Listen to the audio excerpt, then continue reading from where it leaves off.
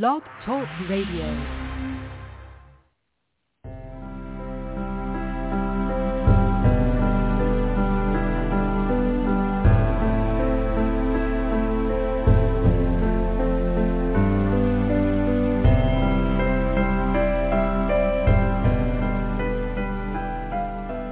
Welcome to Nightlight. Step away from the mainstream and gather around as we enlighten the world and our realities and travel this cosmic journey we call life.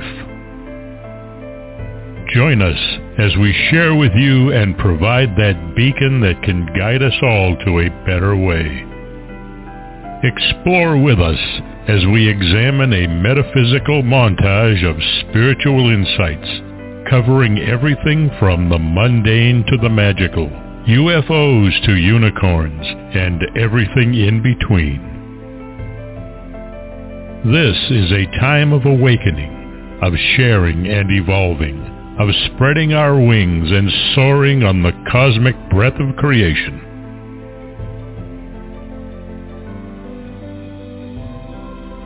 Come and join with other light-minded spirits as we weave our lights together to seek understanding, enlightenment, and with a little luck, some wisdom. This is Nightlight, a reminder that you are never alone.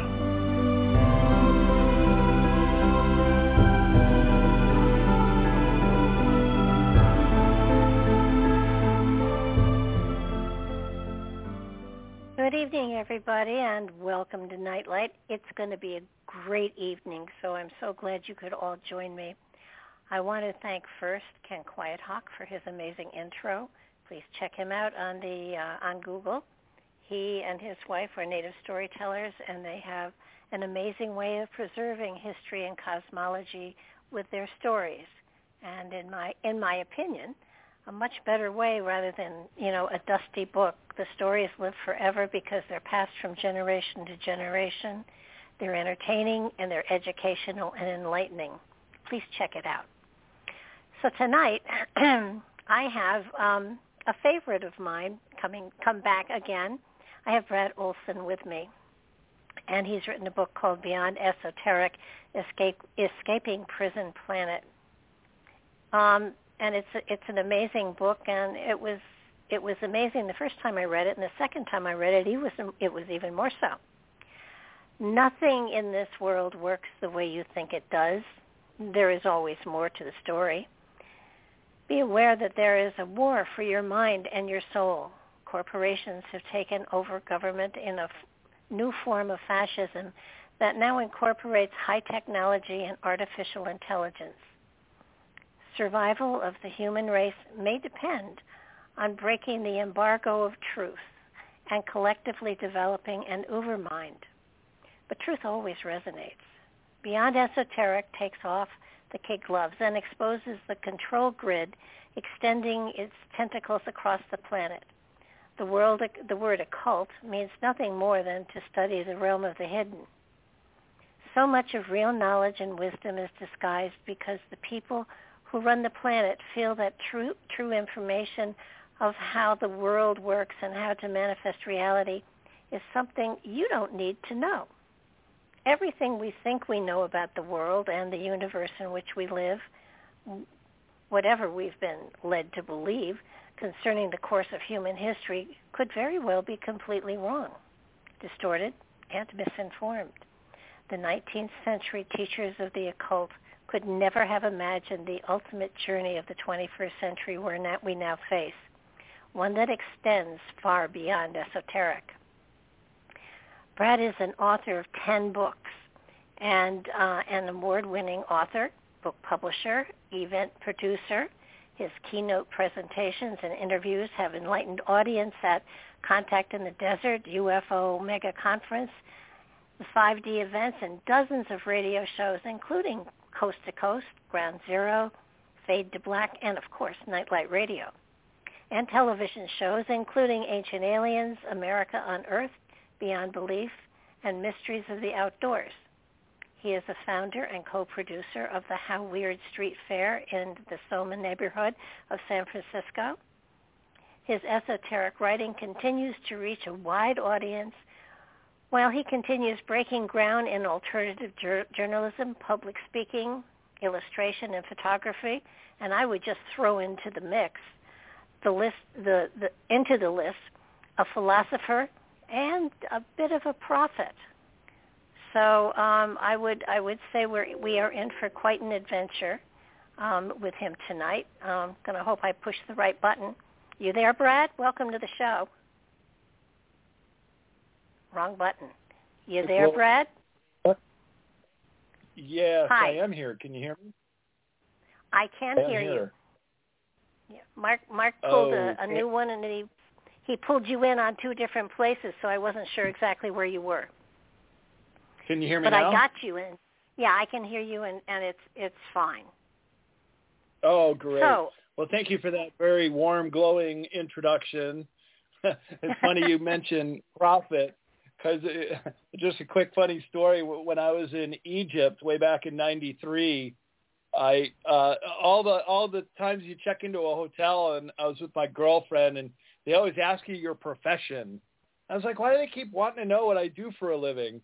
And one time in Egypt, I wrote down prophet, and we turned in our forms, and 10 minutes later, the hotel manager's knocking on the door. He said, "You can't write prophet as your occupation." They make me change it. So I've tried that once before, and it didn't really work out.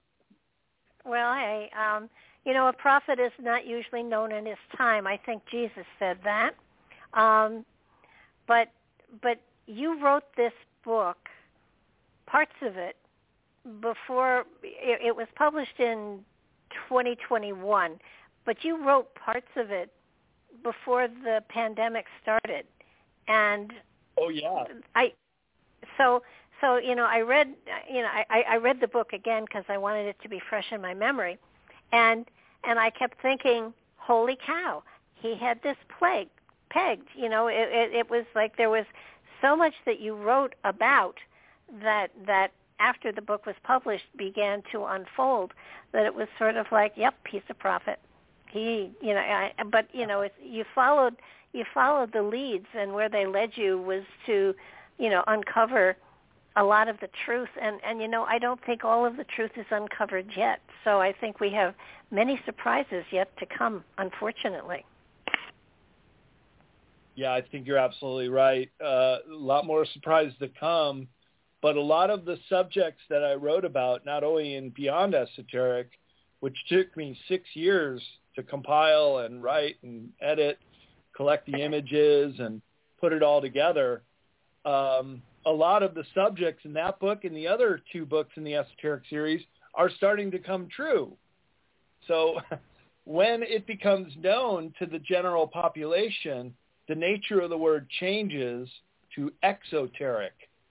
And there's nothing that delights me more when a lot of the things that I wrote about as this secret covered up material is now getting out even into the mainstream, and people are understanding it a lot better.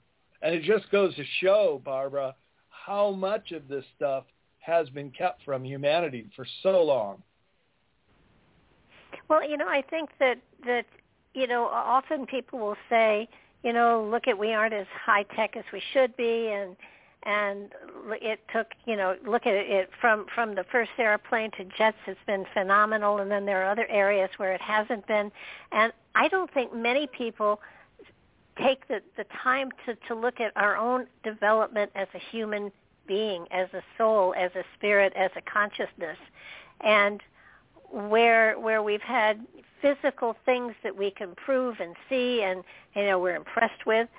The internal journey has been thwarted and in many ways just blocked and we've become dumbed down, and I don't think we actually realize what's being done to us to prevent us from excelling as far as the development of our spiritual aspects.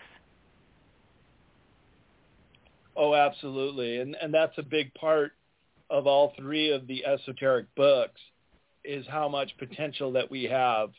one of the first chapters I wrote was called Superhuman Abilities, because it just seems that, well, if you look at all the comic book characters, and now they've made them into movies, all the superpowers that these superheroes had that we've been grown up with comic books and now in the movies, they're all what our potential is as humans.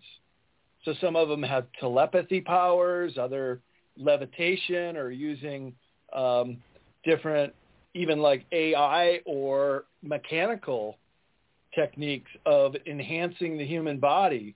And now so we understand what transhumanism is, and that's a whole other ball of wax that's unfolding right now too.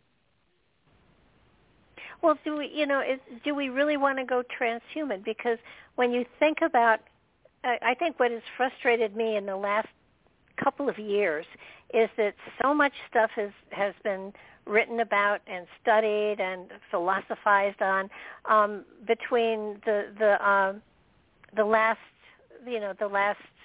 ice age and now, so that we're only going back 9,000 years or so, or 15,000, whatever it is. And I want to know what happened before then, because according to science, especially, there have been several mass extinctions that have happened, and let's not say humanity. Consciousness has had to evolve again from single cell on, and so I would, they are coming now up with, there are civilizations, the ancient civilizations that are prior to the last ice age, that we're far even more evolved than we are as far as technology and everything else. And we're not even looking at those areas and trying to figure out what happened, why did we lose it, how do we gain it back? And it's the same thing with Atlantis. How do we get to that level without screwing up? And each time there's been mass destruction, each time we've been taken way back down to very primary sources and intellect and everything. We have been inspired by interdimensional people that have sort of hit our DNA, so that we started to awaken to the talents and the gifts that we have within. And I keep wondering, do we keep screwing up? Do we keep having to go back to go? And are we on the track now to go back to go again? And that's why understanding these subjects that we're talking about, that I write about in my books, and you bring up on your show week after week, is so important for people to understand, because so many things are coming to a head, meaning we're capable of the human race destroying each other and the planet while we're at it. We're having this crazy weather turns all around, and you can tell that the planet is very stressed out too. And so many things are coming to this crescendo moment for Earth and the human race and all that we've led up to, and we can't blow it. We've got to pull this off and get us through it. So that's why I'm really encouraged when I see a lot of people waking up to this information and understanding it to be true.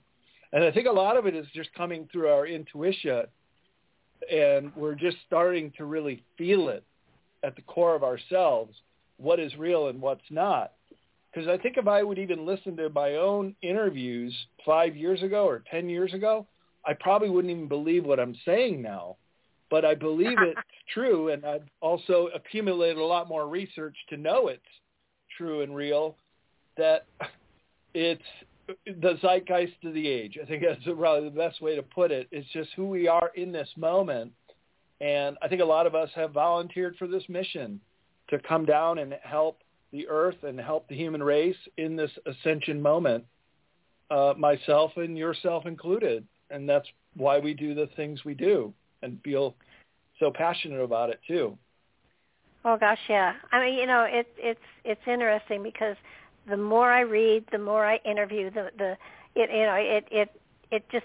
gets more and more expansive, and it's sort of like this has happened before, and my feeling is if we mess up, we'll still have the opportunity to come back and do it again, but I'd rather not.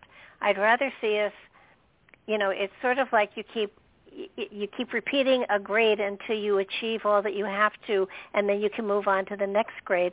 And that's what it feels like where humanity is. And I think that now for the first time, there's always been, rumors, and people have been saying, well, there's got to be a conspiracy out there. And now, especially with the research that you've done, I mean, it's not a maybe there's a conspiracy. It's yes, there's a conspiracy, and this is how it's being applied to you. And it's up to you to break the mold, to not go along with it. And the more you listen to and watch things that are happening in the political realms, you begin to understand, wait a minute, there's something very, very wrong here. And I mean, let's take it way back, because I think it's important for people to understand that while there is conspiracy going on here, it isn't just the stupidity of the politics of the day. This is something that has been going on for hundreds of years.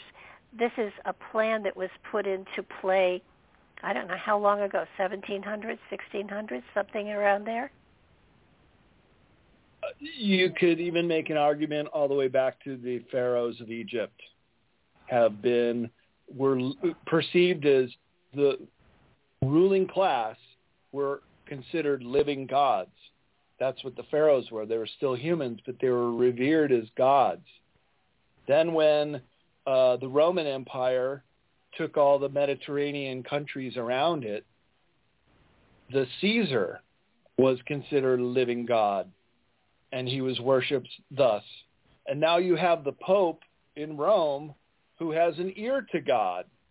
So this ruling class, this whole structure to keep the rest of us in line and ignorant, I think has been going on for thousands of years.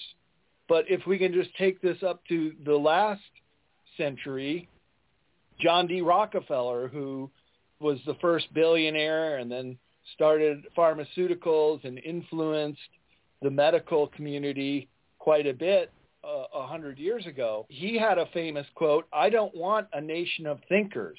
I want a nation of workers." Well, doesn't that go counter to bringing out the best in everybody? This other guy, let me just read one more quote. H.L. Mencken said also about 80 years ago, "The aim of public education is not to spread enlightenment at all. It is simply to reduce as many individuals as possible to the same safe level, to breed and train a standardized citizenry to put down dissent and originality." So this is what we've been up against, at least for the last, our generation and our parents and grandparents have just really been oppressed by this moneyed elite who have really wanted to retain control, as I said, since the time of the pharaohs, for not just hundreds, but thousands of years. This has been the matrix, the hierarchy of the top and all the rest of us down on the bottom of the pyramid there. Yeah, I mean, you use the right word, because it does feel as though we have been existing in a matrix, and that it's time to sort of break out. It's time to question. It's time to fight. It's time to stretch. And I mean, I was one of the things you wrote that really frightened me and upset me was how the kids today are actually being trained to be soldiers that don't think but rather act with all of these war games they are playing and that they're addicted to.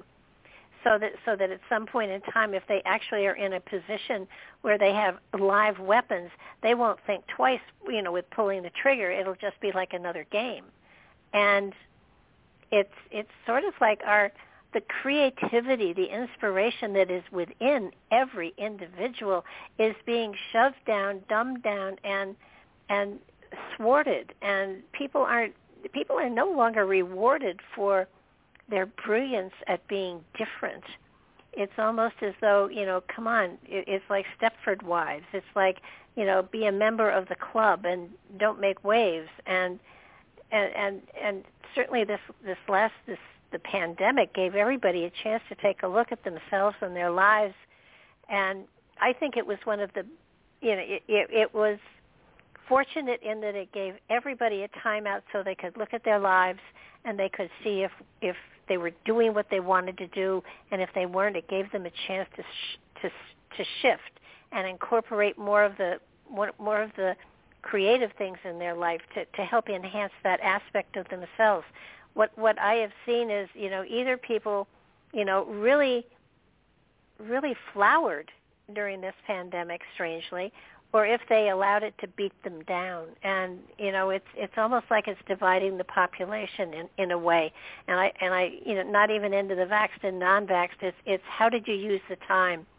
Did you work on yourself? Did you stretch yourself? And I'm finding that more people are awake now than were before this started. This was a wake-up call for everybody in many different ways. But prior to the pandemic, how were they dumbing us down? I mean, certainly with the schools. I taught school, and I have been horrified at what schools have been not doing and are doing to children, and they aren't in any way, shape, or form educating anymore. I don't know what they're doing. They're programming. They're programming the kids. They're not teaching them. They're not teaching them to think. And I don't know how long it's been going on, but probably for the last 30 years or so, there's no education going on in this country at all. No, and that's why I brought up those quotes. And I like what you said, that we have to tear down this false matrix and build it up anew again. And education is top and foremost on that list. Look, even when we were going to school, we had all the rote memory skills. Just memorize this. It's what you have to do to pass your tests. Memorize. Mm-hmm. The creativity was taken out of it. Where's the fun in learning? And so when I started my writing career, it really started to blossom because I could really dig deep into the subjects that really interested me the most, that I never learned about in school. But as I had the opportunity to travel around the world, many of those things came together too. So geography, and I did a whole series of books on sacred places and other cultures around the world, and going to India, the most spiritual country of the world it's considered, and seeing sadhus walking the streets with just a little bag of all the belongings they had in the world, and long dreadlocks to their butts, and wearing paint of Shiva on their forehead. I'm like, what is up with these guys? I mean, there really are people that walk the world seeking enlightenment in devotion to their gods here in the world today. So getting out and traveling abroad, and now I've made it to all 7 continents, and having that worldview of what it's like in so many different countries around the world and the different continents has just been so invaluable for putting together the material in my 3-book Esoteric series. Really, I couldn't have done it without having that travel experience. Well, I truly can.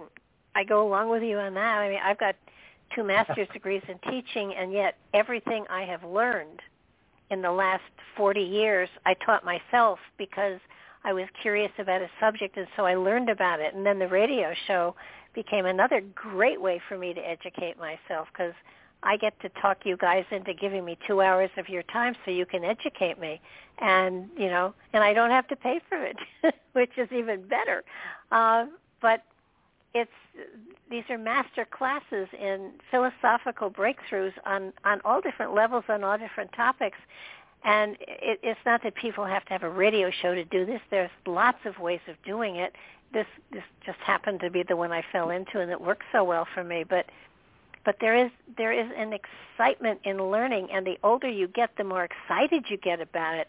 I don't think I've ever been more excited in my life than I am now with all of the amazing people I get to talk to, and and it's all from my computer. I don't have to leave home. I don't have to try. I hate traveling. I traveled for a while with a deck of cards I did, and I didn't like living out of a suitcase at all. So my thing is, let me have my own, bedroom and my closet and my bathroom, and I'm fine.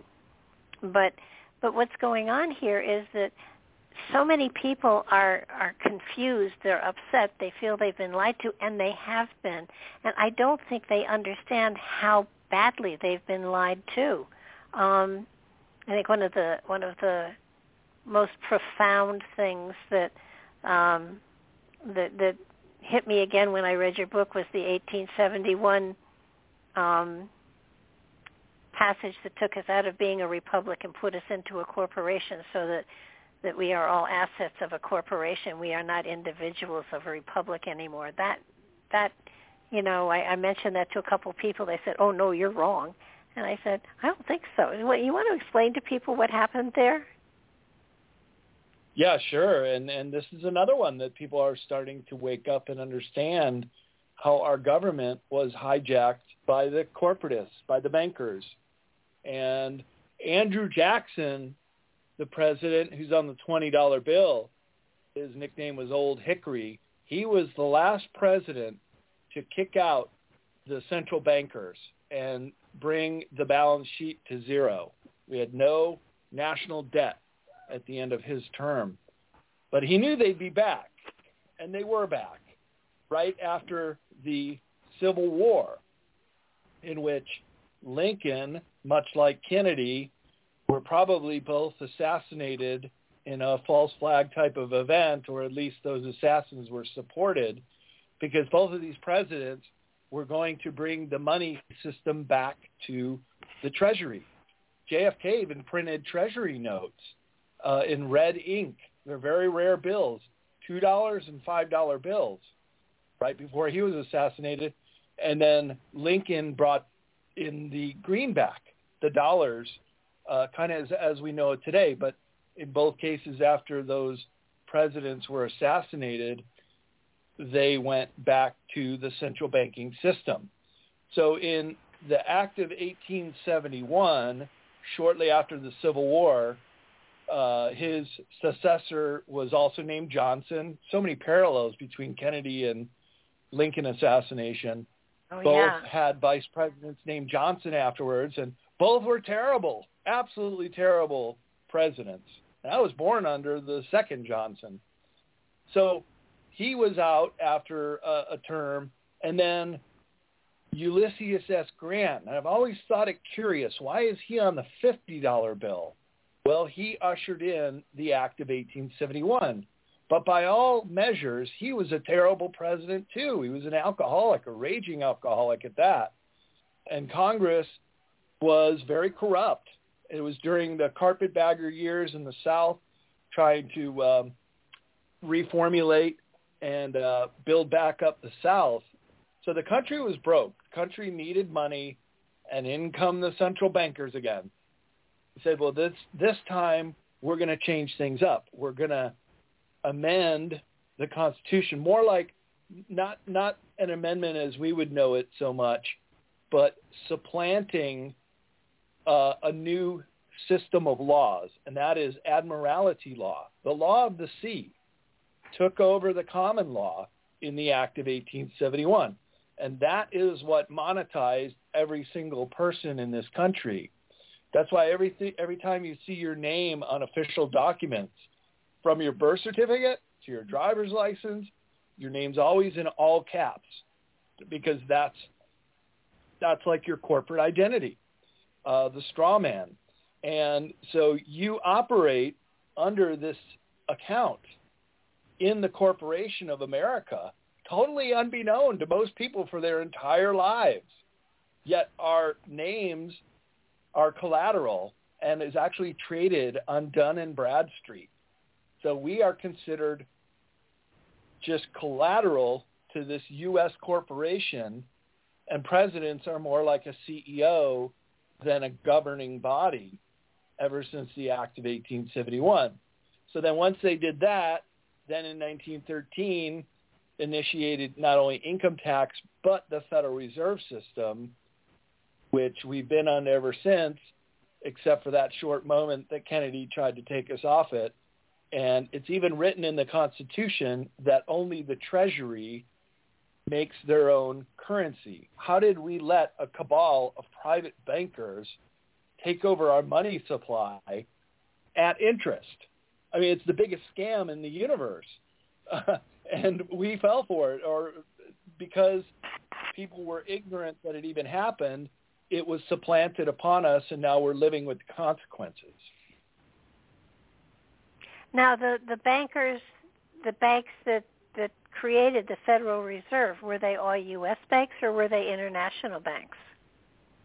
Well, they're international banks, and here's where it gets really interesting, because still to this day, you cannot find who are the owners of the banks that own the various central banks. But it ties into the Rothschild banking dynasty. It also ties into the Vatican Bank, the IOR. So there are ties to old European royalty and old European money that got a hold of our monetary system in this country. And it's really the biggest scam perpetuated upon the American people.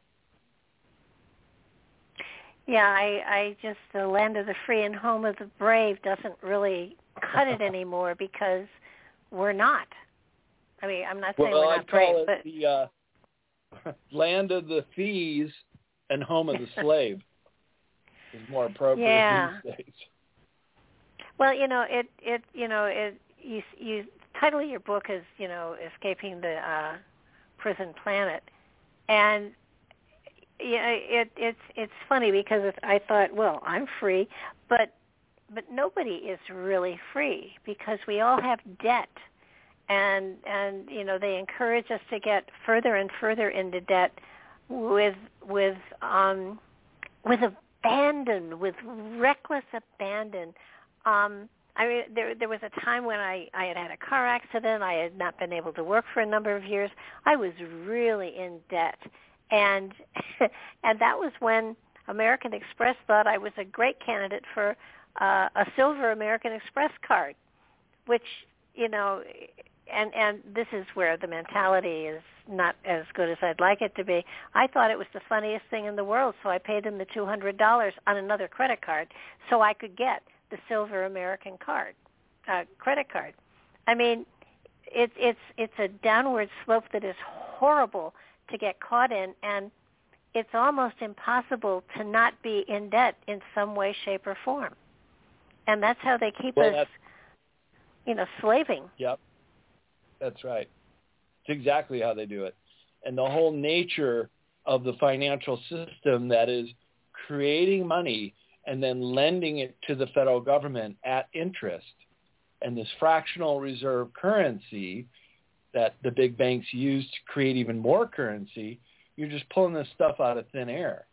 That's why the value of a dollar has gone down 97% since the Federal Reserve Act was passed in 1913.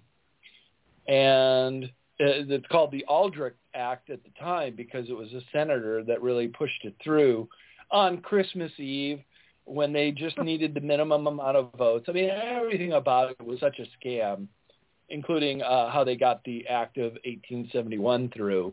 So these bankers are very clever. They wait till the right moment, and then they get in there, and then they're just the octopus that just uses their tentacles and suckers to just grab onto their prey and never let go. And that's why, even though the Federal Reserve Act was only supposed to be for 99 years, what did they do in 2012? Extended it, I think, for another 100 years or at least 50 years. So we're stuck with it still because once they have the politicians corrupted, as they have been in this country with lobbyists, you can't break out of it anymore unless, once again, every institution we know of has to be taken down, dismantled, and then built back up in a transparent and honest and open way for everybody to see what it is. because people don't believe in the systems anymore. All of our institutions are going through a major crisis at the moment in people's confidence. They don't think they work anymore, and they don't. And they do have to be dismantled and rebuilt, including the whole financial industry.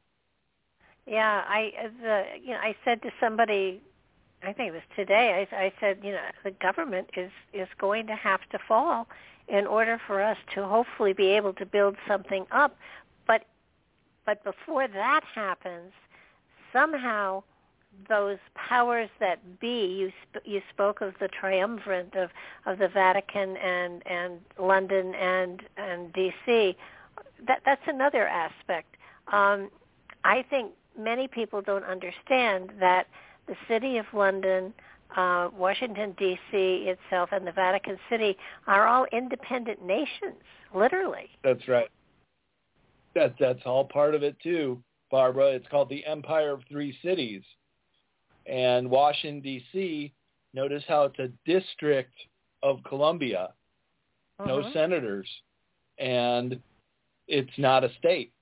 But it has its own police force, its own laws, its own rules, separate. It's an empire of three cities, so it's a city-state within a larger nation. Similarly, the 1 square mile of all the banks in the City of London, and it's called that, City of London, is also the control of the money supply. And the Federal Reserve System in the UK, it was the very first central bank that was bought out by the private bankers. So that's been the model for all the other British Empire countries and most of the Western countries of the world. And then you have the Vatican City, its own nation state right in the center of Rome. Been there several times to all three of those locations. And the other commonality between the Empire of Three Cities is each one of them has a very large obelisk right in the center. So you have your occult symbolism right in the Empire of Three Cities. In Vatican Square, they have a giant obelisk that was taken out of Egypt. Another one, it's called Cleopatra's Needle, right along the River Thames, is in the central part of the City of London, the 1 square mile area. And then, of course, in Washington, D.C., you have Washington's Monument, a giant obelisk that no building in D.C. is allowed to go taller than. That is the tallest structure in the city, the city-state.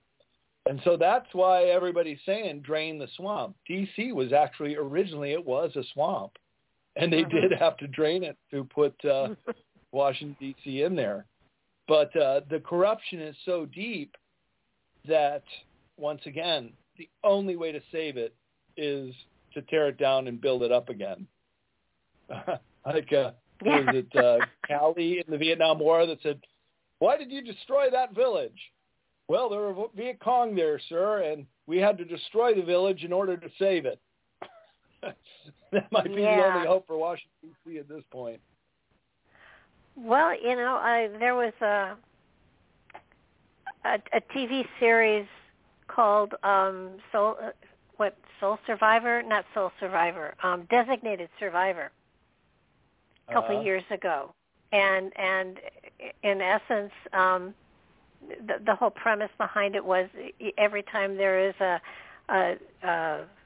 the speech the president gives each year, the Supreme Court is there, his cabinet is there, everybody's there, except there's one person that is not there just in case something happens to everybody else. There is somebody who can carry on the role of president. And in this series, that's what happens. The Capitol building is destroyed, everyone is killed, and this designated survivor becomes the president. And it was a very interesting series because it looked like it was the only way to set things right. And I'm not advocating blowing up the Capitol or anything like that. But I am saying that you talk about the corruption that is so integrated into every agency and every part of our government. It's like how do you how do you start to weed it out, because it's everywhere? It's not like you could say, well, this particular agency is clean and has no corruption. It's in everywhere. The more deeply you go into your book, you show all of the different places that have been corrupted, whether through bribery, through being corrupt, or having, and even politicians have to spend more time campaigning to get money for their campaigns than they do to actually work on the government that they're there to be a part of. It's made it impossible for anybody to be honest. Yeah. Yep.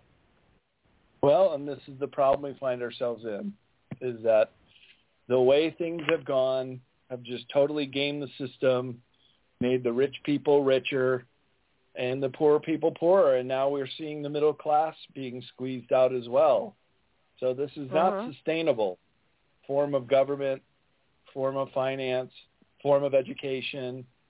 So many different institutions just need to go and be rethought. And now we're at this age where you're having robots enter the picture for manufacturing jobs and even automated drivers. And AI is coming into our home. Alexa, give me the weather report. I won't use that for sure, but a lot of people do, and it's not going anywhere. It's only going to become more and more invasive. So to hold our privacy and our way of life, it's all changing. Well, now you talk about the new fascism, and that term fascist and fascism has been literally thrown around a great deal in the last 3 to 4 years. This is fascist, that's fascist. It will be interesting. Explain what the old fascism was, and then show how it's taken place in our government. Sure, because the first chapter and the section is called Neo-Fascism, the new fascism. So then what was the old fascism? Well, back when you and I were in school, we learned that Mussolini termed the word and was original fascist. Adolf Hitler was as well. The merging of government with corporations is the textbook definition of fascism. But the new fascism, it's the other way around. Now you have heads of corporation that are buying and paying for our judges, politicians, DAs, NGOs, and so many others. So the new fascism is the corporatocracy that has taken over government, rather than the other way around. Under Mussolini and Hitler, it was government taking over the corporations. So now we have all these unelected officials behind smoky boardroom doors that are making decisions that affect all the rest of us. And because they have government, judges, and to a degree militaries in their pocket, they wield extraordinary power over the rest of us. Almost every country in the world has succumbed to these corporatists in the form of, say, a little banana republic. There's a great book about the robber barons, the corporate raiders who would go around. They're called economic hitmen. And they would go to these smaller banana republics and basically enrich the president and the few people to get in the door, say, we're going to give you all this money for your infrastructure. But what it really was for our corporations to come in there and get paid that money to pump their oil and exploit their resources. So these smaller countries just got trampled over and really abused by American imperialism. We used to always think when we were in school that imperialism was the British Empire. The sun never sets on the British Empire. They have so many colonies all the way around the world. There's always something going on. And, of course, all those countries were being exploited. but you think of American imperialism, oh, well, we're just America, but we've got military bases in, 156 countries, and that is our form of imperialism through the corporatocracy, through these corporations amassing even more and more power and holding all these small countries in lockstep and saying, you need more money because you're going broke. You have to service the loan with interest. We'll give you another loan, but you have to vote with us on a certain thing on the UN, or you have to allow this other corporation to come in and build another oil refinery. It's things like that. And so these countries just get so saddled in debt and dig a hole that they can't get out of and throw in a kleptomaniac president that just steals it and puts it in a Cayman Islands account and runs out of the country. And it just screws that country even more. So no wonder they are, so reluctant to get involved or bring the U.S. in anymore. In fact, many countries want to get America out, including Japan wants to get our military base out of Okinawa. They've wanted to do that for years, but they have protests there to get them out. But we won't leave, right? Because we got an agreement with the Japanese government, and they feel like they need the balance of power against China or Russia. And so the globalists are always pitting country against country because it's very profitable to do so. Eisenhower warned us about the growing power of the military-industrial economy in 1960, and it has gotten so worse and so much more out of hand in those years since then that we're just up against this behemoth, and that's what has so much power all around the world that it's so hard to try to take this monster down. But I've always said that the revolution is consciousness. And it's us waking up, because once you see what they're up to, well, we can practice what Martin Luther King and Gandhi did, and that is noncompliance.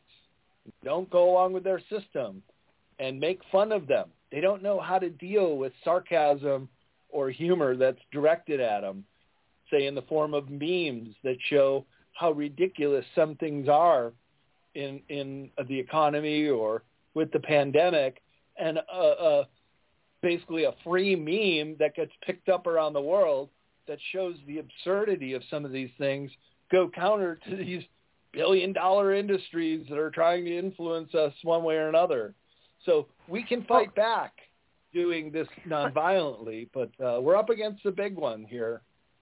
Well, when you look at, the big corporations and you go right to the top, you find that it's almost the same families, companies that are at the top, so that the majority of the wealth of the world is owned by a very small number of organizations, and it's frightening how they control so much.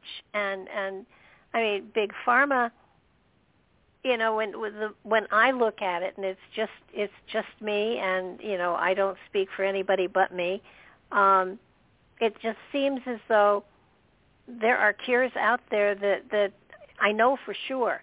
There are cures out there for so many different illnesses that corporations have bought up the patents and won't share it with the public, because they want the public to be, they want the public to have to come to them for the drugs that they're selling, so that they're not going to do anything that's going to in any way help humanity. They're here to control humanity. I mean, I can't tell you the number of advertisements for different medications that are on the television every day. I mean, illnesses I never heard of. They're, if you have this, then, tell your doctor you want this. And the doctors just give it to you. So it's frightening. I mean, what our country has become is frightening. So, you kind of, to sit back and you want to say, wait a minute, how do we make changes? How do we in any way get our power back?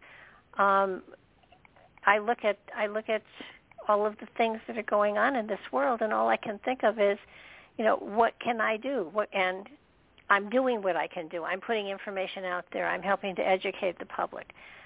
But, you want to do more because you see what's happening and you see how people are getting swallowed up in stuff. And with that comes depression. And with that depression comes that negative attitude, and that shuts everything down. And then the person doesn't have the connection to the spirit they carry within them to fight this stuff. Yeah. And you bring up a good point. There's another whole system, industry, pharmaceuticals and medicine that needs to be collapsed and brought up and trained and learned anew. When did natural immunity become a bad word? How come we don't see commercials on TV to go eat an apple? Instead, they sell cheeseburgers for 99 cents, and an apple costs more in a supermarket. So everything's backwards. Everything we're being told, oh, it's so good and yummy. Yeah, well, nobody ever said junk food didn't taste good, but it's terrible for you. And that's why we have such an obesity and diabetic dilemma in this country. If you look at old pictures, even pictures from Woodstock or pictures from the 1950s, people on the beach without a shirt on, wearing bathing suits, you hardly ever see anybody with even just like a beer belly. Everybody is so thin and fit and looking good and eating healthy back then. It's just been another drag on people having these just terrible information about what they should be putting into their body. Well, you talk about a new fascism. And, you've taken it one step further, and it really, it was chilling, the things that the power, you talk about a one world government, and that's what those people who are the manipulators, the puppet masters, so to speak, that's what they're aiming towards. That's what they're hoping for. And in order to get that one world government, they have to really have the populace, the masses, in control. And the things that they are doing to get us in control, to me, are frightening. Because, they're first of all, they've been doing it for so long, it's hard to undo what they've done. The chemtrails with spreading the chemicals and all of the things that they've been spreading on the populace and the fields and everything for decades now. The poison is there. How do you how Brad, do you fight the fact that it's in the air, it's in the soil, it's in the food you eat? How do you fight that? Well, you have to detox virtually every day of your life because we are being so overloaded with, as you say, things that are coming down in the chemtrails. I'm out here on the coast, Barbara. I'm less than a mile away from the Pacific Ocean, and there are no main roads around here, and there's no pollution, no factories or anything. Yet my car, within days after they've been spraying the sky, is filthy. Where's all this pollution coming from? Well, it's coming from the air because they are moving weather systems around. One of the chapters in Beyond Esoteric, in fact, it's the final chapter in the neo-fascism section, is geoengineering. And people absolutely have to understand that our weather is being controlled. There is a document called Weather as a Force Multiplier that came out by the Air Force in 1996. And it was talking about how they're modifying the weather to own the weather in 2025, this document says. And I would encourage any of your listeners to go to weathermodificationhistory.com. That's just one word, Weather Modification History. And look at this website, because they have done a great job cultivating all the different news stories, all the information over the years about geoengineering, from cloud seeding to ionospheric heaters to cloud ionizers to geoengineering. Very invaluable resource for anyone who still doesn't understand what this is or denies that it's going on. If you look at this website or my geoengineering chapter in Beyond Esoteric, it should go beyond a shadow of a doubt this is being done to us. Then you have, as you say, how do we fight this? Well, you've got what's coming down in the air. You've got pesticides and GMO foods, the soil, and corrupted seeds. And you also have fluoride in the water. So it's literally air, land, and sea are all polluted. So what do we have to do? We have to detoxify every day. I'll give you a couple of my tips. I just do really love to drink coffee, but I realize it's an acidic drink if just drank by itself. So I learned a little trick, and that is putting just a sprinkle of baking powder on the coffee when it brews. You don't even taste it if you make a whole pot of it with just a sprinkling of baking soda, and you turn an acidic drink into an alkaline drink. So part of our detoxing is to make our bodies more alkaline. And I do cover this in Beyond Esoteric as well as in Modern Esoteric about tricks we can do to detoxify ourselves. The other thing I do in my morning coffee is put a little scoop of diatomaceous earth, which is kind of clay, and it's really not that good, but in a nice milky coffee, after a cup or two, you drink it down, and you can take diatomaceous earth, which is great for scrubbing the inside and getting toxins out of the intestine. The old saying, an apple a day keeps the doctor away. Apples are not known for their nutritional value, but they're very good for scrubbing the insides of our intestines and helping our body to remove the toxins. And so this is the whole concept of the bioterrain, the inner terrain, which is the first line of defense. The immune system actually comes in later if something starts going wrong and they have to start bombarding something with the red blood cells and going after it. But the bioterrain is really what is so important. And this is where things went awry with the medical community. There was a big debate in the 19th century. I described this in my chapter called The Terrain, the Bioterrain in Beyond Esoteric. Big debate in the late 19th century between Louis Pasteur, the founder of pasteurization, and his detractors. And there are several other scientists, medical doctors who said, wait, hold on. Pasteur said one germ, one cure. A germ causes disease. We got to attack the germ. Well, look, Barbara, if humans were so vulnerable to germs and bacteria and everything that we come in contact with every day, the human race would have been gone a long, long time ago. So our body has a way of handling this. But you have to have a really strong body, for one, an inner terrain that is generally more on the alkaline side and rock solid, ready to take on any diseases. That's why I never get a flu shot. Guess what? I haven't had the flu in 30 years, since about the last time I got a flu shot. So I just opt out of all that, and I think I'm all the better as a result.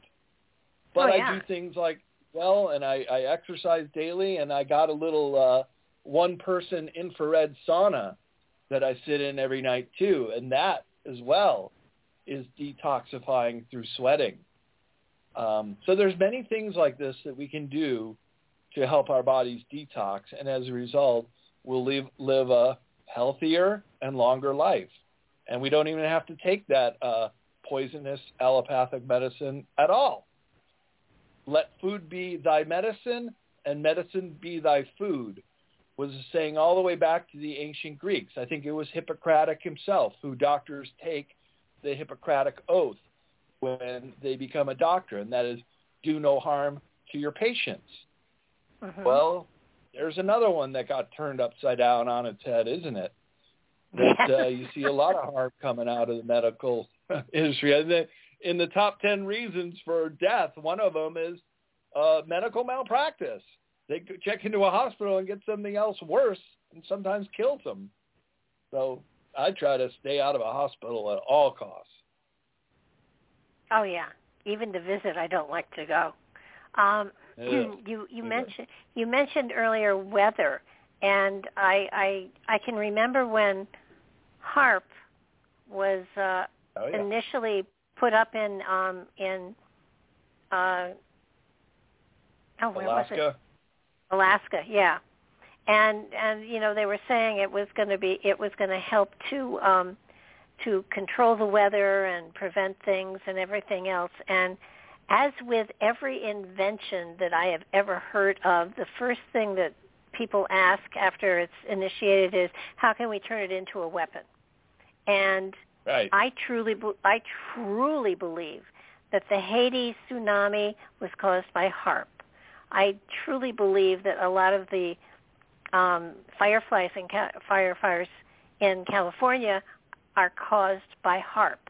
I do believe that they are using it to manipulate weather, to use weather as a weapon, as opposed to helping it to bring, rain to where we need it, and to balance out things. If HAARP was that good, why was it not used to sway the hurricanes that have done such horrible damage, and the typhoons on the other side of in the Pacific? I mean, from what you were saying, it also emits a tone, a frequency that in many ways will be there are little aluminum pieces of aluminum that are being dropped to us in the chemtrails, and right. If we're breathing them, if they're into us, and if HAARP uses the right frequency, they can wipe all of us out in a heartbeat.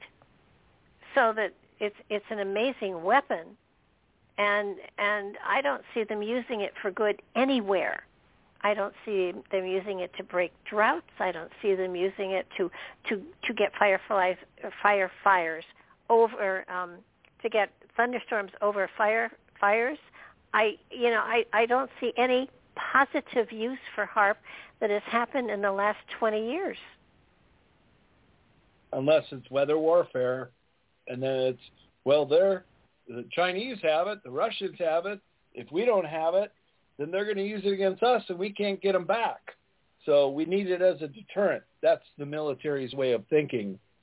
One of my colleagues in the field, Nick Begich, wrote a book called Angels Don't Play That HAARP. I love that title. Yeah. And he's up in Alaska, and he's been to Gernenka, and there's another site that they have these big HAARP antennas, which for your listeners who aren't aware of what it does, they're giant microwave ovens, basically. The real technical term is ionospheric heaters. And so there's a level in the atmosphere called the ionosphere, and they can direct the HAARP energy weapons with this microwave, just like a microwave oven heats up your meal. They can heat up parts of the ionosphere and steer where they're putting those rays up. Now they have HAARP arrays that are even on platforms like oil derricks, but can move around. And they also have mobile HAARP arrays that can move around on land. So you're absolutely right. Every hurricane has been directed into this country for a reason. And I think they're trying to destabilize America in different kind of ways. They're forcing the drought on us out here in the West. Other parts of the country have been flooded. Wherever you're vulnerable, they can use the HAARP machine. And in the patent, it even said that it can trigger earthquakes. It is maybe why we're seeing an uptick in earthquakes around the world, too. Maybe we're doing it to countries like Iran or China, Russia. They're doing it back to us. I'm not sure. Well, it wouldn't surprise me. It wouldn't surprise me if the new Madrid fault line goes, has earthquakes again. If the new Madrid line is activated again, that will literally split the country. Oh, yes, it will. And people who have communicated with future Earth and the maps of North America show the Mississippi Valley being very vast, 100 miles across. Do you remember Ed Bielik? He was one of the brothers who jumped off the Philadelphia experiment. Well, he stayed in the programs a lot longer than his brother, Duncan Cameron, but both of them used to come to conferences, and there's some old videos you can watch. Well, Al Bielik, he actually went ahead in time to, I think, around 2150, so maybe 130 years from now, but he did that a couple decades ago. And he said that he was in a very clinical setting for a few days before he came back, but he had enough time to kind of gauge where America was at. And we had gone through a great catastrophe. The New Madrid fault line had ruptured. It drained the Great Lakes, but it created a giant chasm in the middle of this country that the ocean then came back and filled up. And Al Bielik was saying that the big news story of the day in 2150 is they had just finished the 100-mile causeway to connect the two basically sides of the North American continent, which had split in half. And that was the big monumental achievement for cars to be able to drive across that bridge. But the planet had been grossly depopulated too, was another thing that he noticed, that I think it was down to only 1 billion or 1.5 billion, and we're at close to 9 billion today. So something happens, whether it's a depopulation agenda or perhaps this pole shift or Earth changes kind of scenario where just a lot of people perished. Well, every year I predict that the new Madrid line is going to go off again, and it doesn't. So I now I do it intentionally because I'm in Nashville, so I'm real close to that fault line. Oh, yes, you are. All I can think of is I could have waterfront property. Do you ever feel any of the earthquakes? Because it's a very active zone, but they're very low on the Richter scale measured earthquakes. Haven't felt any earthquakes yet, knock on wood, but certainly I have been in on the East Coast, so nor'easters and hurricanes I'm very used to. I love them actually. But tornadoes are something that I am frightened of, and so I'm in a place where, I think 5 or 6 times since I've been here, there's been that warning that goes out. It's take cover immediately, and you go to the center of your house and you sit there with your flashlight and your cat and whatever, and a blanket hopefully, and you wait to make sure that your house doesn't blow away. So that's a new experience for me. Yeah, you get that all the way to Nashville? Yeah. Wow. We've had 5 so far, and one did touch down within a half mile of my house. And so it does happen. Kentucky and Southern Illinois got racked by a big one a couple months ago. Oh yeah, it was. So that's your vulnerability. It went hundreds of miles. I wanted to ask another. Want to ask another question about HAARP. I know that at one time they were concerned about the ozone layer, and I don't know if they tried to pierce holes through it to kind of fix it or whatever with HAARP, but did they actually set off a number of nuclear bombs up there to try to open up the ozone layer? Yeah, they sure did. That was called Alternative 1. And I have a chapter in Beyond Esoteric called Alternative 1, Alternative 2, Alternative 3. Alternative 1, yeah, these great minds of the think tanks of the 1950s said, our atmosphere is getting so polluted, let's blow off nuclear bombs down near Antarctica to let all the pollution escape. And they did. And that's Operation Argus.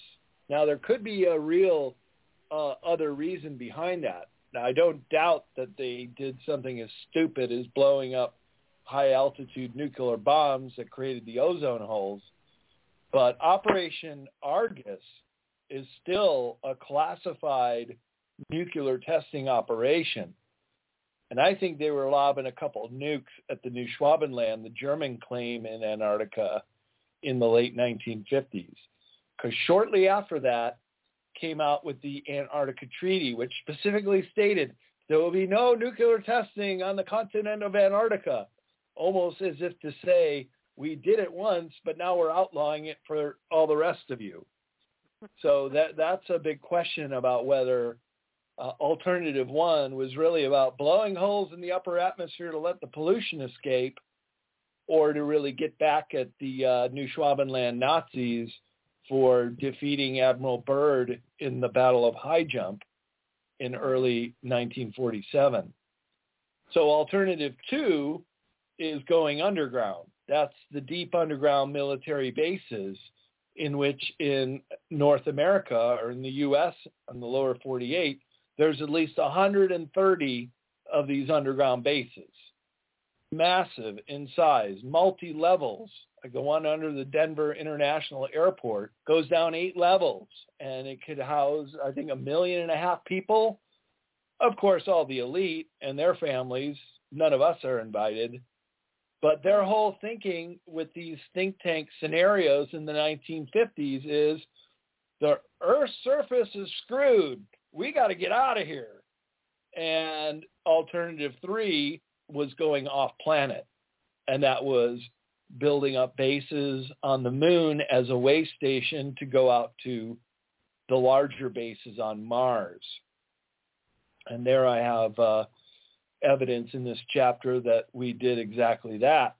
Now, there was a TV show that came out in the 1970s called Alternative 3, and it was kind of like a 60-minute science show in the UK, and it aired only one time. And it was supposed to air in the U.S., and they canceled it, and it aired one time in Australia. But it created such a ruckus because it was so believable. It was kind of like the War of the Worlds radio show with Orson Welles in the late 1930s of an alien invasion that just sounded so real, because there are elements in truth of both of those.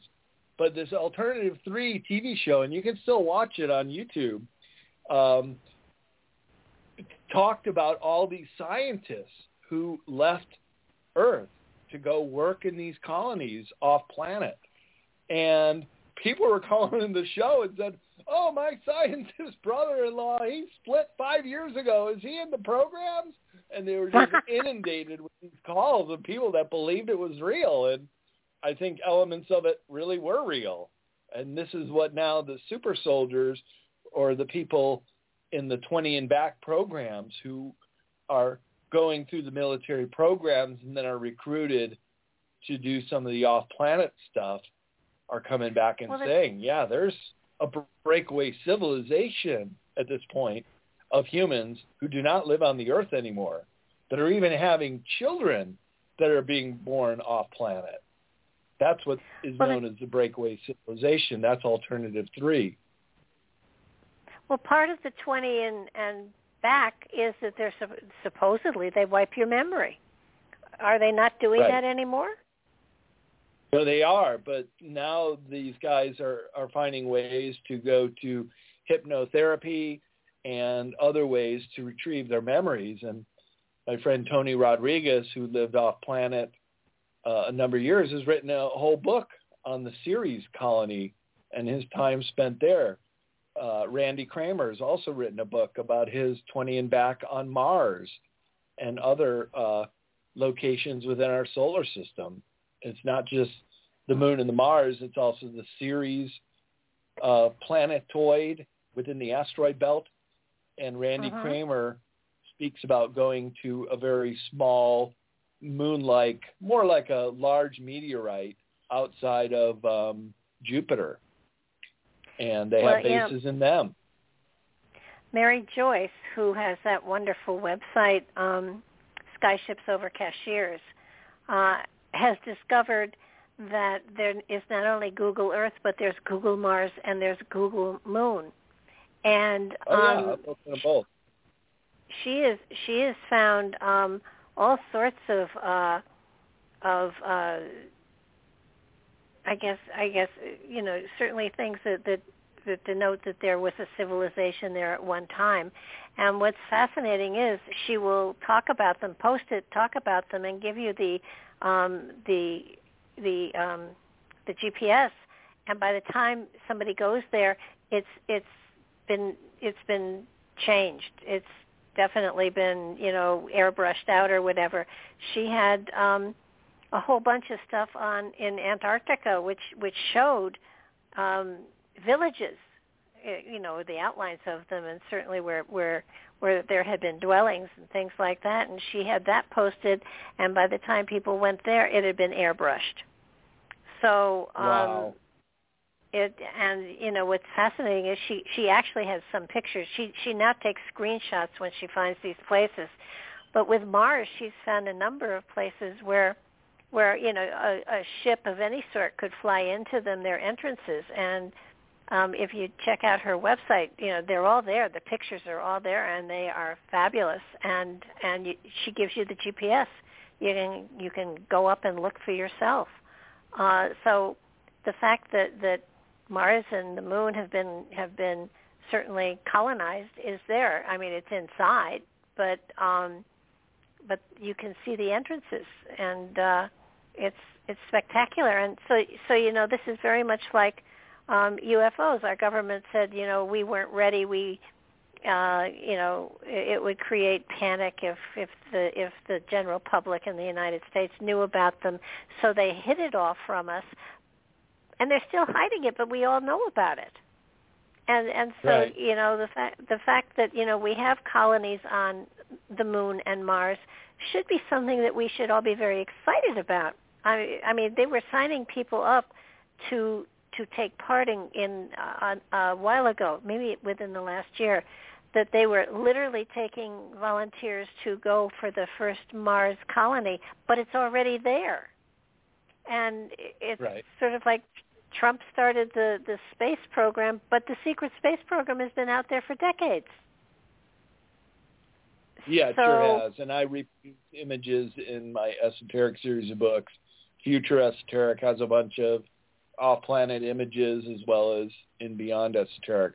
Yeah, it's really unmistakable that perfect right angles, pyramids in the case of Mars, the lights that come out of craters on the moon, and what they saw on the dark side of the moon, the side that never faces Earth, that's really where all the obvious bases are, including the base that our secret space program set up decades ago called the Luna base that William Cooper spoke of. And that was the way station to head on out to Mars. Now, it's really interesting. You mentioned Google Mars and Google Moon, and also Google Earth for Antarctica, is all of a sudden, just in the last month or so, has started to reveal quite a bit. And they're taking off the masking on some of these sensitive locations. Dr. Michael Sala had a whistleblower that told him the GPS coordinates in Antarctica, in the New Schwabenland area of the German claim of a base of all these symmetrical lines and runways and things like this on a mesa in Antarctica. And also, if you look around Area 51 in Nevada, just north of Las Vegas. The best kept secret everybody knows, Area 51, right?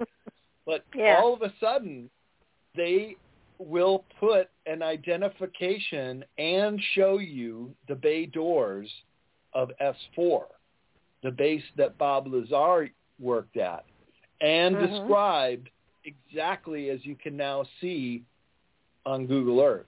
So Bob Lazar has been vindicated in so many more ways than one, and this being just another cause. But it's interesting that they're now starting to show a lot more, or taking down the masking, because so many times I've been scouring over or going on a lead with some GPS and looking at Antarctica, only to find a very obvious white screen put over something.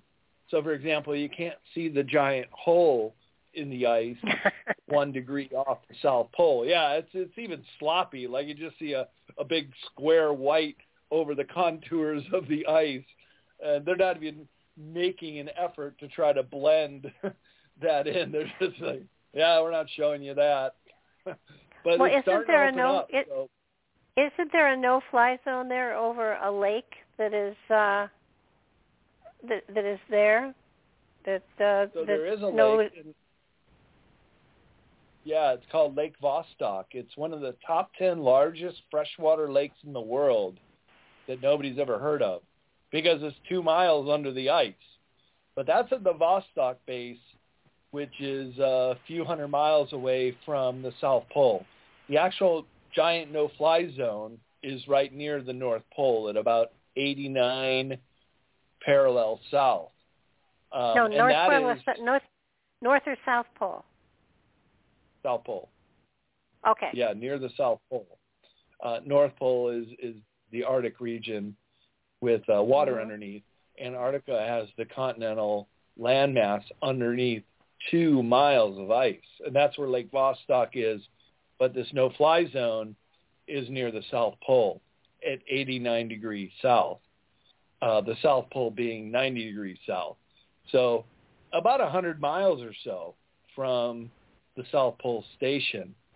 And it was interesting that Prince Harry, back when all the celebrities and royal family members and other politicians were going down to the South Pole, remember, in 2015, 2016 timeframe. John Kerry was there during the election. So Prince Harry goes down there around that time frame too. And he goes to the South Pole, and him and his army buddies set off over the polar plateau cross-country skiing, just going to the 89th degree parallel. I think they were going to see the big hole in the ice, which is nicknamed the Illuminati Disneyland. And it is a gaping hole in the ice that's so big that it can be seen from outer space, but not on Google Earth because they mask it. But it's so big that Admiral Byrd, in his diary, was also a master aviator. He flew over the South Pole and saw the gaping hole, and it was so big he felt confident enough to drop the plane into the hole with enough room to circle around and come back out.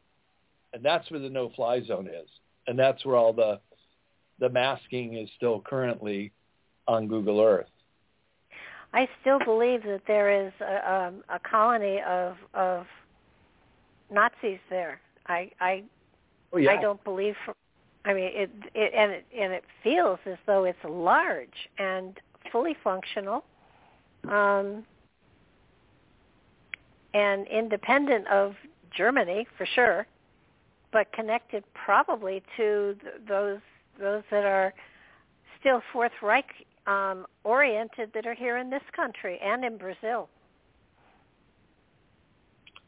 Well, yeah, that's right. And as you know, the last time I was on your show, I was telling you about my trip down to Antarctica 3 years ago. It wasn't anywhere near the New Schwabenland claim, but if I were to ever go back, that is where I would like to go. And I'm fairly certain I know where the New Berlin base was located. And I'd go down there with Geiger counters to see if we could detect some of the radiation that would be left over if indeed Operation Argus was about bombing with nuclear bombs as base. There'd still be some residue of radioactivity, and that would make for a very interesting show. But that's where the Germans set up their base. Well, if you stop and think about it, World War II ended 40-something. It's been, 60, 70, 80 years. If they exported a lot of their scientists to that area, and the scientists have had the last 80 years to work on developing or reverse engineering some of the UFO stuff, I mean, it would seem to me that they're probably leagues ahead of everybody else with their technology and staying quiet on purpose for a reason. Yeah, that's right. And if you consider the end of World War II, the Allies were absolutely terrified of the German wonder weapons that they were going to supposedly unleash on the Allied forces moving towards Germany, including nuclear bombs. A lot of the paperclip Nazis that came over right at the end of the war, some of them were nuclear physicists that helped us in the Manhattan Project to develop the atomic bombs that we dropped on Japan to end World War II. So they were very advanced in that department, let alone their advancements with disc-shaped technology. And there was a big data dump in the 1990s. An anonymous donor just gave all this material to a British researcher who put it out there as is. And I reproduced some of the blueprints of the Honeyboo craft in Beyond Esoteric to give people an idea how advanced the Germans were 80 years ago. Yeah, but they had help. And that was the quote of Hermann Oberth, who was one of the paperclip Nazis with Werner von Braun that came over here to help start up NASA. And when people would ask them, where did Germany come up with all this incredible technology 80 years ago? And he would say, well, we had help from the people from above, meaning ET technology. But the German engineers were masters at backward engineering. So they had their own downed craft, a UFO that crashed in the Black Forest region in Bavaria that the German engineers got their hands on. Not only that, but Mussolini had a nearly intact craft that came down the Lombardy region in the 1930s that he turned over to the German engineers. That combined with the psychic mediums from the Vril Society that were telepathically downloading blueprints for zero-point energy craft, free energy devices, and giant motherships that, of course, the Third Reich was very eager to get their hands on and also incorporate that into their backward engineering.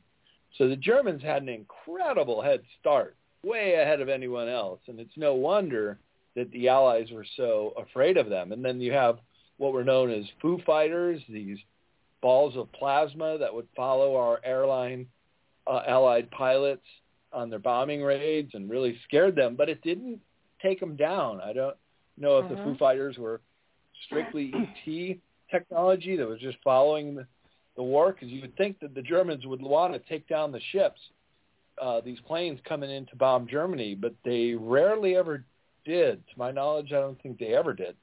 Well, maybe they weren't weaponized. They just weren't weaponized. Yeah, maybe they were just like for spying and seeing it. And that's what they were using. Their first craft, their first disc-shaped craft were seen by the Allies over the Battle of Kursk, which was the largest tank battle ever fought outside of Moscow in 1943. And they had one of their discs hovering in the sky just observing the battle line formations. They didn't want to get it too close that it might get shot down and and lose that technology. Because when the Russians were the first to get to the Eastern Front, and there was their laboratory where they did a lot of their backward engineering was called the Skoda Works in what is today the Czech Republics. And they didn't find any of these plans. That had all been taken out. All the craft had been taken out. And almost all of the scientists were gone, except those that had a bullet in their head, presumably because they didn't want to evacuate to Antarctica. And that's where the backward engineering programs went after the war. So a little bit of history that a lot of people don't know about, because history is definitely an esoteric subject that gets written by the victors, as Napoleon said. Or as Voltaire, the French philosopher, said, is the Mississippi of lies, that history is just so replete with inaccuracies. But the last two battles of World War II in the European campaign were won by Germany.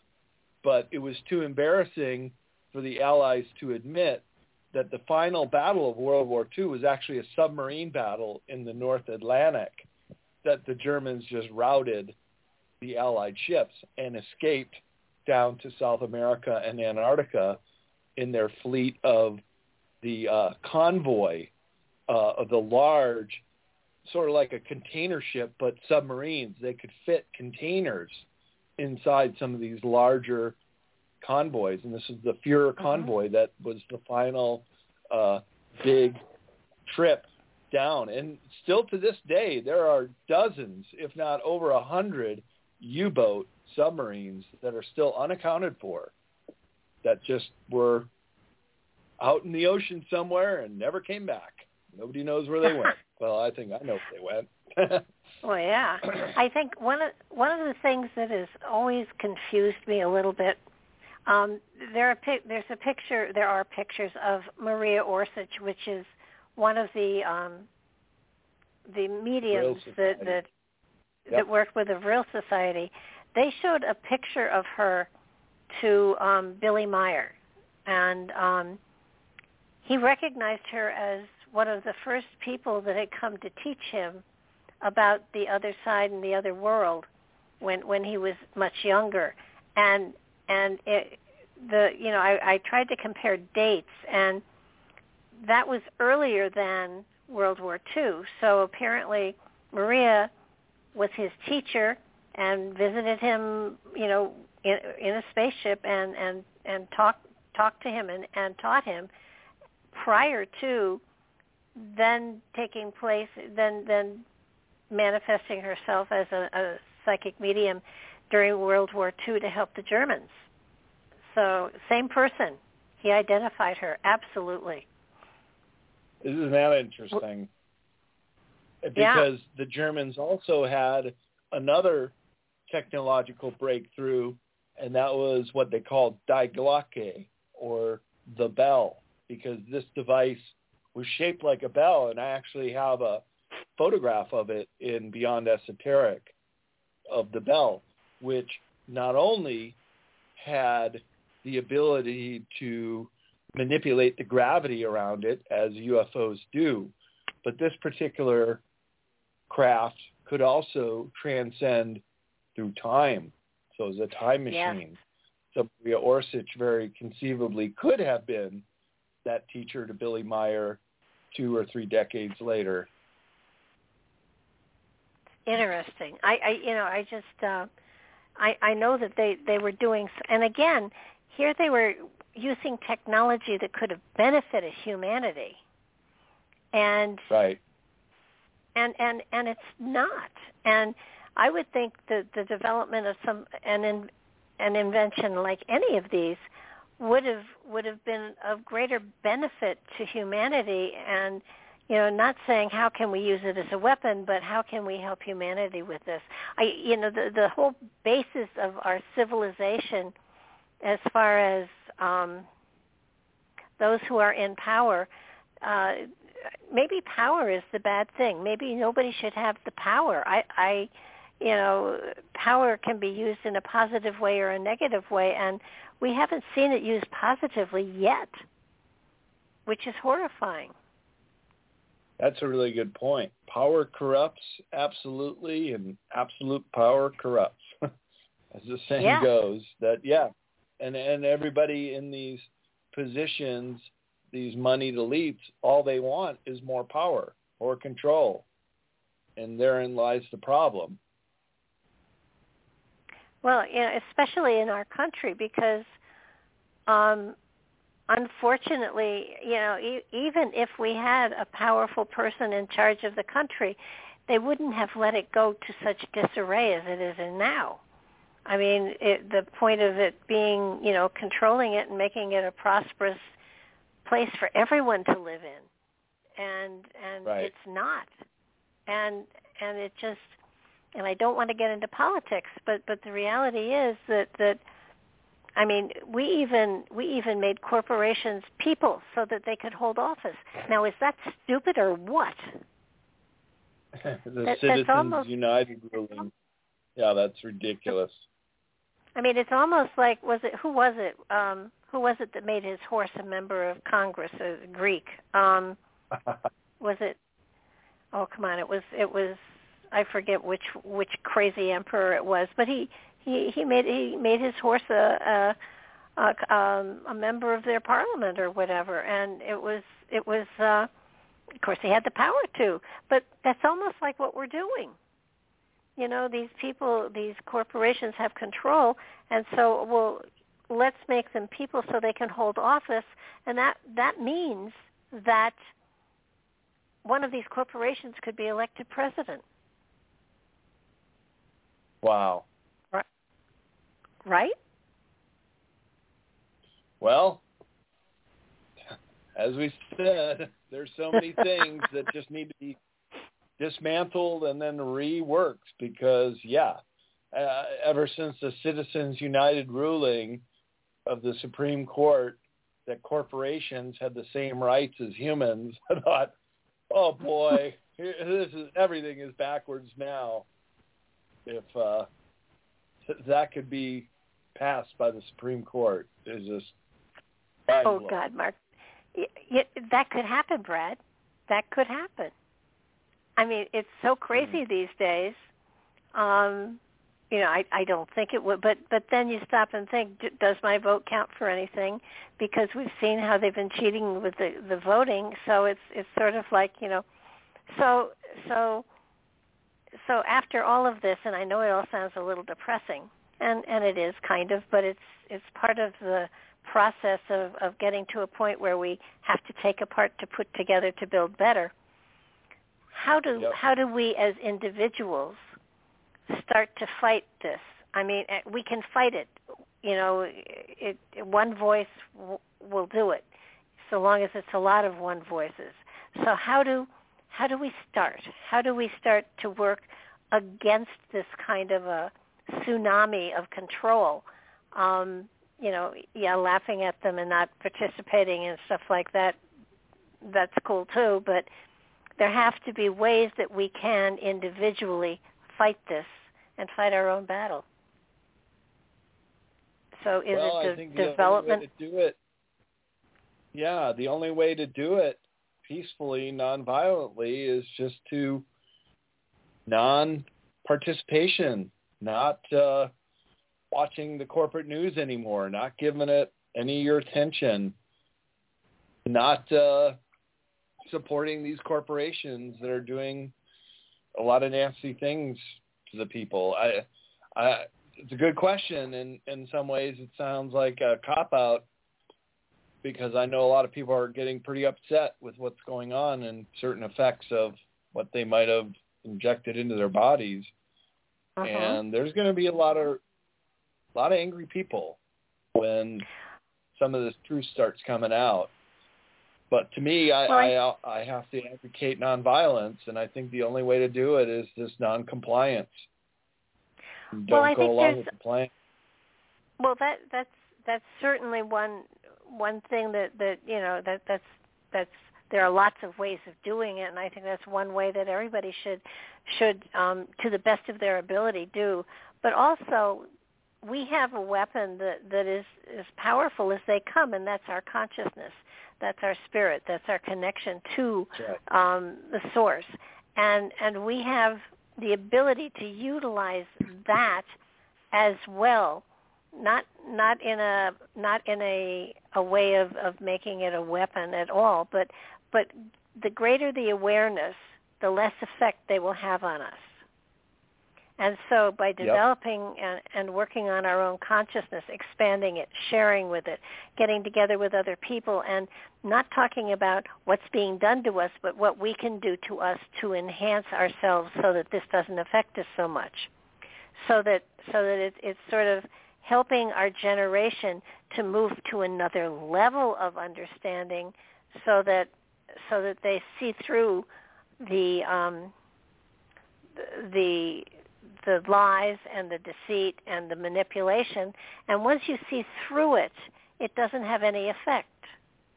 It only has effect if we're paying attention to it. And the other thing is that is so important is that they have more power when the masses are in fear. And fear is an amazing thing. And if you can go beyond fear, if you can go into understanding and not let fear rule you, then they have no control. They only control us because we're afraid. And the minute we're not afraid, and again, peacefully understanding what they're doing and being able to look at them and say, you're lying. That's not so. Right. And I'm not going to react to it. And you don't look at a fire and somebody say, don't stick your hands in it. Don't stick your hand in it. But I mean, there's a certain level of understanding and consciousness that all of us are capable of getting to. And if you let the fear rule you, then you are again cannon fodder for them. And I prefer to not be cannon fodder. I'd rather be able to see through what they're doing. Yeah. I think I'm going to avoid being cannon fodder too. That's good advice. But yeah, we got to see through what's going on, and that's why understanding these subjects we're talking about tonight, the esoteric, is so vital for people to comprehend because it can affect your life. Just as we were talking about the food being poisoned or the chemtrails in the air or fluoride in the water, you got to know what you're up against to be able to counter it and give yourself a better chance to survive all this stuff, because it's an assault. We are being, the screws are being tightened at all ends on us here. It seems like we're just in the fight for our lives sometimes. Well, in many ways we are, but it's, we are a family of man. And what I find fascinating is that out there, beyond the planet, there are space fleets that are manned by people of all nations.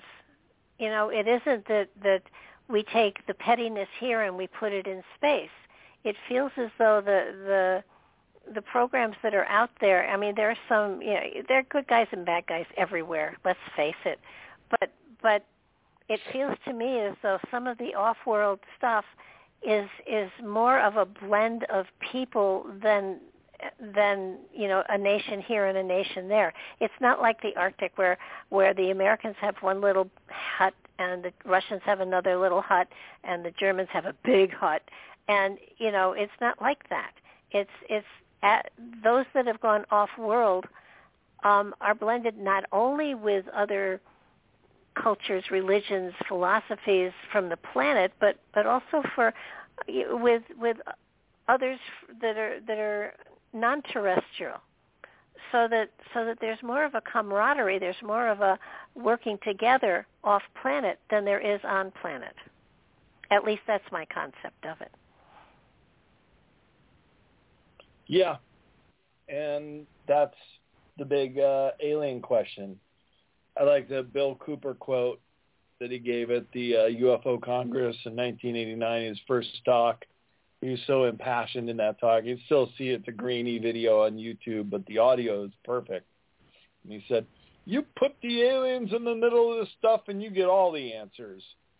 And you really have to if you want the big picture here, because they do play a role, and there is exopolitics, what's going on off planet and what our relationship is with them. And these things can't be kept secret forever. We're going to have to come to terms as a human race what we're up against here. And it's big. I think there's an arrogance. There's an absolute arrogance with science, especially thinking that we're the top of the food chain, and I don't mean by being eaten, but we're the most intelligent and evolved in the universe, because we're not. And to be open to the fact that there's a lot more to learn, and there are cultures and species out there that have been around maybe even longer than us. I think the fact that our DNA is older than the planet, which means that human DNA came from somewhere else, and it would be interesting to know where home really was. And I think one of the things that has bugged me for now years is that 23andMe and Ancestry.com, they've all done DNA things to sort of tell you where you originated on this planet.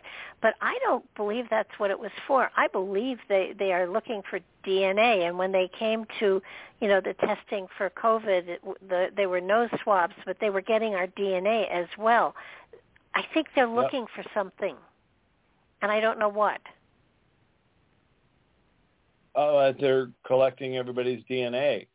And the reason why is because even if you don't have the graphene oxide or the other things that came with the jab, if they have your DNA, every life form, much like every bit of matter, has a resonant frequency. So that's a very general example, is how a opera singer can shatter a wine glass with her voice. Mm-hmm. Well, on a micro level, and this goes for every human being, much as we have a very unique fingerprint, or the iris of our eyeball is unique to every one of us, different in a little way, so is our resonant frequency. And if somebody gets our DNA into a database to punish that person, they can hit them with frequencies that are specific only to that person, because it's picking up on their resonant frequency through their DNA match. So this is where we're getting into some real dark science and a control grid using technology that's never been done before and never been unleashed upon an unsuspecting population as it is now. Again, this is why people really have to understand this stuff to know what we're up against. I mean, we're at a point now where this is a matter of self-defense. We have to protect ourselves because we are getting hit and assaulted from all sides. And if you don't even see it coming, you're going to get walloped by it. Well, and best to be prepared. It's sort of like, you carry extra batteries so that your flashlight doesn't go dark. You hopefully have a spare tire in your car if you have a flat. And I think understanding just the kind of things that are going on out there gives you a little bit of protection. Now, there are some things they'll be hard to cope with, and some things you can't avoid, and some, there are going to be things, but you do what you can with what you've got. And I don't think most of us have done all we can with what we've got. Certainly addressing, a different a different kind of diet is a good idea. Exercise is a good idea. I mean, there's so many things that you can do that will improve your well-being and your health and your life. And not only that, but they expand your consciousness. I'm old, and I think my brain is sharper than it was when I was 30, and that's because I'm using it. They've done all sorts of studies with people in nursing homes, and some people that just sit and watch TV, and other people they challenge with video games and all sorts of puzzles and things like that. And after a period of time, they tested everybody, and they found those people that were using their minds had more vitality. They had better eye-hand coordination. They were just sharper. So the old saying, use it or lose it. It applies. I have a good friend who was a scientist, and her name is on a whole bunch of patents and stuff. But when she stopped working, she stopped thinking, and she just absolutely wasted away. And I think that can happen to all of us. And I think it's important that we keep challenging ourselves, whether it's learning a new language or learning a new talent or learning a new gift or using their creativity. I mean, it all helps to get that connection with the infinite more secure within us. And when you have that, you have hope and you have foresight and you have light in your life. And no matter what you're faced with, you're going to be able to handle it. I'll get off my soapbox. Oh, it's a good soapbox to be on. Yeah, and that's what we're up against. That's the zeitgeist of the ages. And like Dickens wrote in the Tale of Two Cities, the book starts out, it was the best of time and it was the worst of time. And we have to identify what is the best and what is the worst and how to mitigate the damage done by the worst. And so we can just live a healthy, happy, and free life for the rest of our years on this short lifetime on planet Earth before our souls depart and our memory gets swiped, and maybe we got to come back and learn our karmic lessons all over again if we didn't get it right this time. So it just goes on and on and on, doesn't it, Barbara? It does. That's my comfort, though. I every now and then I look at something and I say, I will do this next lifetime. I'm not going to play with it this lifetime. I'm rolling it over. I think I'm ready to get out of here. I think I want to leave Earth. This is a prison planet. I'm not from here. I came down for this mission. I'll help out for the rest of my life. And I've had a great life, and I've got to explore the planet, and it's very familiar. I know I've had many lifetimes here. The first time I realized it was when I went to Europe backpacking right out of college in 1988. And I got to the Roman city of Pompeii outside of Naples that was covered by the Mount Vesuvius volcanic eruption. I think the year was 79 AD. And it just covered the city in a few days with ash and mud. Now they've started digging out some of the larger sections, although much of Pompeii is still underground and is still yet to be excavated. But when I walked through the old Roman Forum and the city streets, it seemed so familiar to me at the time, and I didn't even believe in reincarnation at the time. But I knew my way around the city, that I had been in Pompeii before it was covered with the eruption. So much so that I knew the way to go to the Colosseum. And I was with this Australian friend of mine. I go, we go down this way, maybe a quarter mile, and then we make a turn, and then we'll come right into the Colosseum. And there it was. And it still to this day, it even gives me goosebumps on my skin to talk about it. That's how I know it's interpersonal and real to me.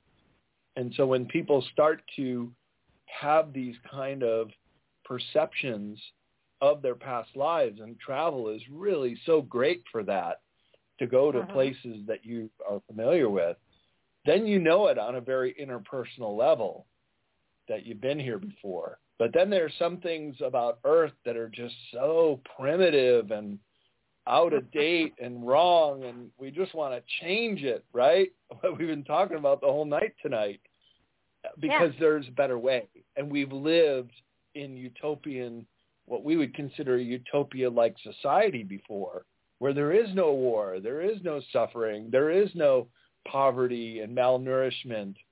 Where in planet Earth, it's 1 in 5 of us are going to bed tonight malnourished or starving.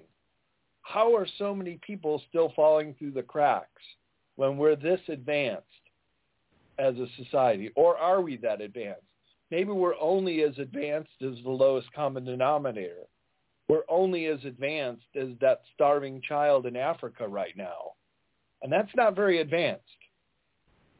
No. On the, what is it, the Kardashian, I'm not pronouncing that right, not Kardashian, the level of civilizations, it goes up to 5. We're not even at 1 yet.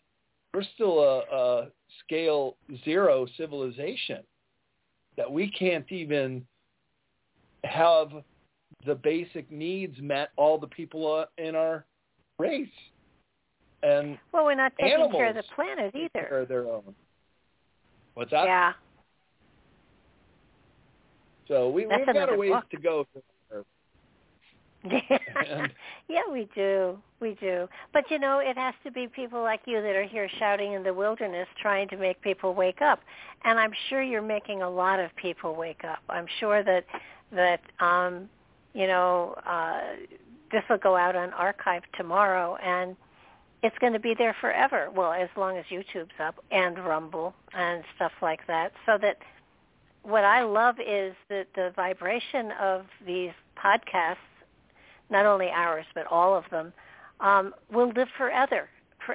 You know, they'll float on the ether. They'll be picked up randomly 1 million years from now, and somebody will either think it's a great, you know, reality show or a comedy or a great testimony to people who really were trying to change things and were doing their very best to put the message out there. I mean, it's in many ways the podcasts are messages in bottles thrown into space to let other people know where we are and not to make the same mistakes. Oh, I like that. I'm gonna have to go back and I'm gonna have to write that one down. Your you moment may use of it lucidity. if you want. Yes. Oh, that was beautiful. But I just noticed our time. I want to thank you so much for coming back on and going into your book again, because it was so worth going into a second time and probably in another year a third time. It's a message that will never get old. Oh, well, thank you so much. It's very kind of you. And you know I love coming on with you. And anytime we want to do this again, even if it's a year from now, that sounds good. And we're just both here in service to all. We're just trying to do our best and help people understand this very thorny situation on planet Earth. We all find ourselves thrust into a very stark duality on this planet. No. Beyond Esoteric, Escaping Prison Planet is a fabulous book, and it's on Amazon, and I'm sure it's on your publishing company, and that would be cccpublishing.com. That's right. And that's where you can get a signed copy if you order through the cccpublishing.com website. Those go through my office, and I'm able to sign copies on their way out. But really appreciate your support and your kind words. And, let's get through it in this lifetime. And well, I just, you know, you will... I'm sure I will have you back again, because I think there's always going to be more that's been unfolded, and we want to get into it all and just keep putting it out there, because sooner or later there will be a shift and a change, and things will go in another direction. Lord knows what it is, but humanity is not predictable, for sure. So, Brad, thanks so much again for being here, and I look forward to having you back again soon. That sounds good. Thank you, Barbara, and we'll do it again for sure. Okay, great. Good night. Have a good night. Thanks, everybody. This will be up on YouTube. Please make sure that you follow us or subscribe to us or whatever that button is, and lets us know that you're there, because this is the only way we know you're listening. We so appreciate that. Good night, everybody, and don't forget tomorrow night, Mark Eddy has a great show, too, so tune back in then. Good night.